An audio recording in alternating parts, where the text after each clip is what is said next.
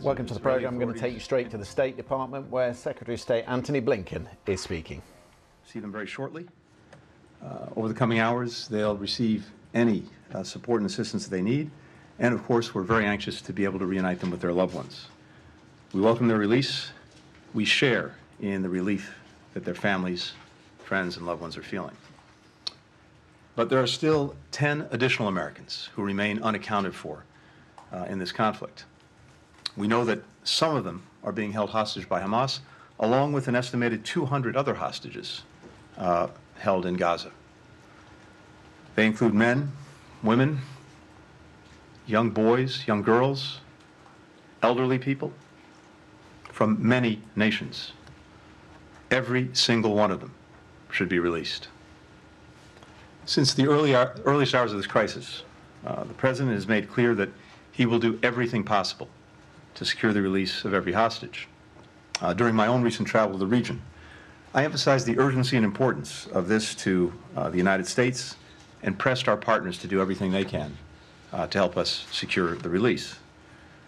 Since that time, we've continued to work relentlessly with partners to do just that. I can't speak publicly about the details of these efforts.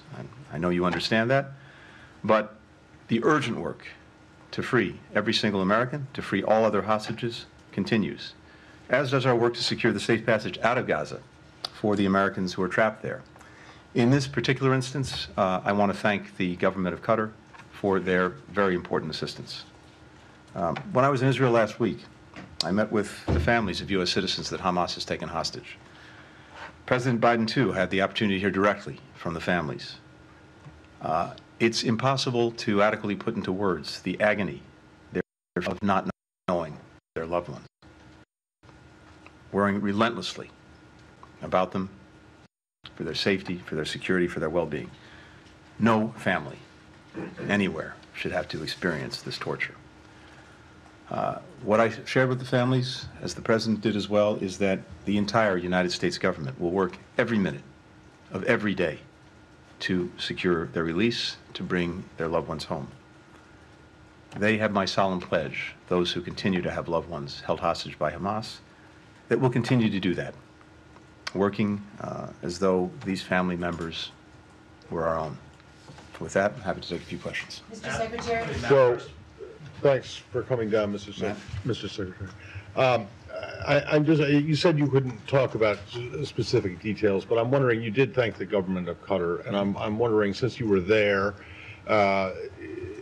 and they have an office, they host a Hamas office, if you could elaborate a little bit on what their role was, and if you continue to think that that channel there, them having an office there, is worthwhile.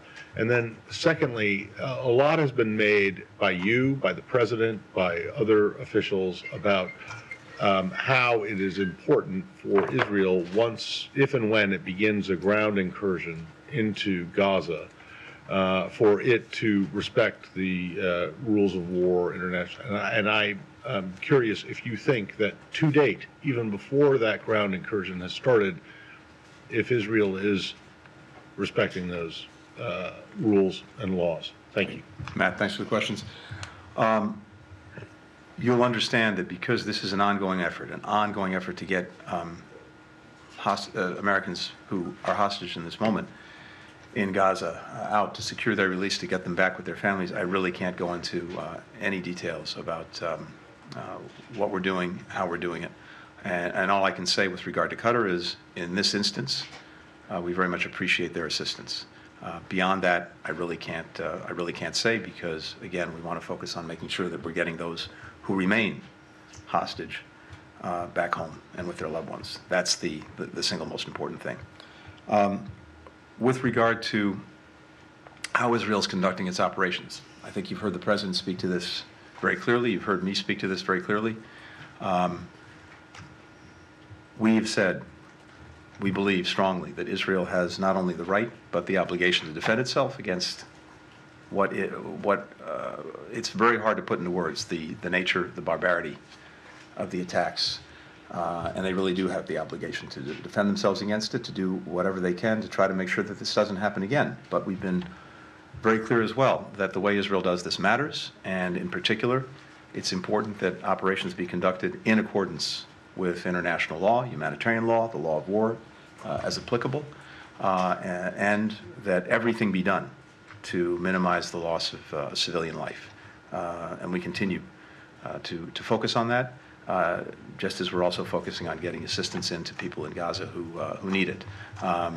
There will be plenty of time to make assessments about how these operations were conducted, but I can just say for the part of the United States that this continues to be important to us.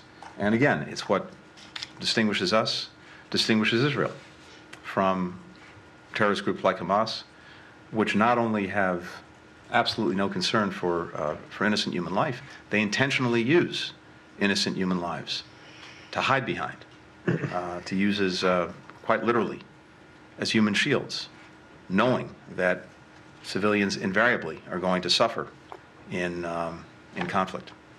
Thanks. Mr. Secretary, just following up on that, Hamas has issued a statement through Abu Abaida, and I know with the huge caveat that it's a terror group and one does not attach credibility to that, but they have said that all the hostages, the civilian hostages, which include the Americans, could be released, that this could be the start of something bigger if there are no airstrikes. Would this be a moment where, if under Israel's discretion, obviously, it would be wise to pause, to give it more time to see if this is a moment, since the ground invasion has not started, should even the airstrikes be stopped, to see if you could get more people out? And it was notable, without going into details, that in the president's statement he said he expressed his thanks to Israel, to Qatar rather, in partnership with Israel. A notable connection there. The obvious inference is that they were working together on this. Does this give you hope that, despite everything that's happened, that there could still be a broader relationship and avoid a wider war? Thanks, Andrea. So, two things there. First, it's very simple. Hostages should be released immediately and unconditionally. That's been our position from day one. It remains our position. And to your point, I would not take anything that Hamas says at face value. I'm not sure anyone in this room would take at face value or report something that ISIS had said. Same applies to Hamas. Our position is clear.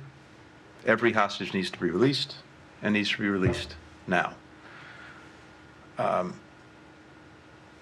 There is no doubt from my own travels in the region that one of the important things throughout this this very difficult period, and since the attack, the unconscionable attack by Hamas, is to continue to find ways for countries to cooperate, coordinate, when it's in their interest to do so.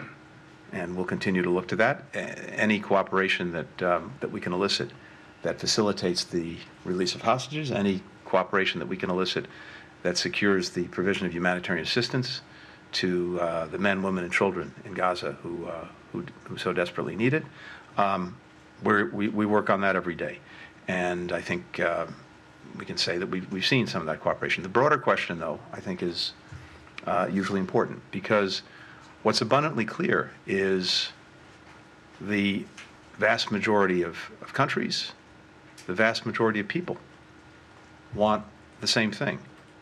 They want a region where countries are working together, where relations are normalized, where there's greater integration, where people are working together, studying together, traveling, doing business. Overwhelming majority of people want that. And we want to see as well the rights and aspirations of the Palestinian people fulfilled in the context of that kind of region. And that's one vision, and it remains very much alive in every conversation that I had. The alternative is equally clear, and it's very stark. It's Hamas, it's Hezbollah, it's Iran. It's destruction, it's death, it's terrorism, it's darkness. So the more we are able to make real that first vision, the more I'm convinced that that's the vision that everyone, or virtually everyone, will subscribe to. So even as we are working through this challenge, this crisis, it's important to keep that vision alive, because it's important that people know that there is an alternative, and that everything that they hope for and that they aspire to is going to be best addressed through what I've just described, that first vision. We'll continue to do that. Jennifer? Thanks, Mr. Secretary. What can you tell us about the condition of these 2 Americans who have been released? What is their health status? And do you have any details on the condition of the Americans who are being held hostage? Have you seen any proof of life on them? And then on the Rafah crossing, what is the holdup in operationalizing this deal? And will we see it open this weekend? I can't speak to the condition of the 2 hostages who were just released. First, out of respect for their privacy. Second, because we haven't had a chance yet, maybe it's happening as we speak, to get our own team in there to see them, to evaluate them, and most importantly, to reunite them with their loved ones. So I'm sure that'll come out in the hours, certainly the days ahead. But I don't have anything for you on that now. Nor do I have anything for you on the status of or condition of Americans who continue to be held by Hamas. With regard to the Rafah crossing, as you know, when some of us were traveling together in the region over the past week, getting assistance moving was among my top priorities. And we worked very hard with the government of Israel, the government of Egypt, to do just that. And we secured an understanding that we would develop a plan to move assistance. That understanding was cemented by President Biden when he was in Israel, and also speaking to President al-Sisi of Egypt. In the time since, we've been working relentlessly with Ambassador David Satterfield on the ground, working with the United Nations, with Egypt, with Israel, to put that into motion. And my expectation is that you'll see that moving soon. Thank you. Thanks, everyone. The Secretary of State, Antony Blinken, giving us an update on the 2 hostages, Judith and Natalie Raanan, who were released this evening and are now with the Israeli Defense Force at a central base in Israel, soon to be handed over to the US Embassy in Israel, where, of course, they will get all the care and attention that they need. A couple of things to pull out of what we've just heard from Secretary Blinken. First of all, that there are still 10 Americans who remain unaccounted for. Again, he called on Hamas to release all American hostages. And although he didn't go into detail about the conversations that are clearly going on in the background, it is clear to everybody by now that Qatar, which hosts a Hamas office in Doha, is key to this negotiation. Qatar, in connection with Israel, still in contact with Hamas about the other hostages, 201, we believe, still being held.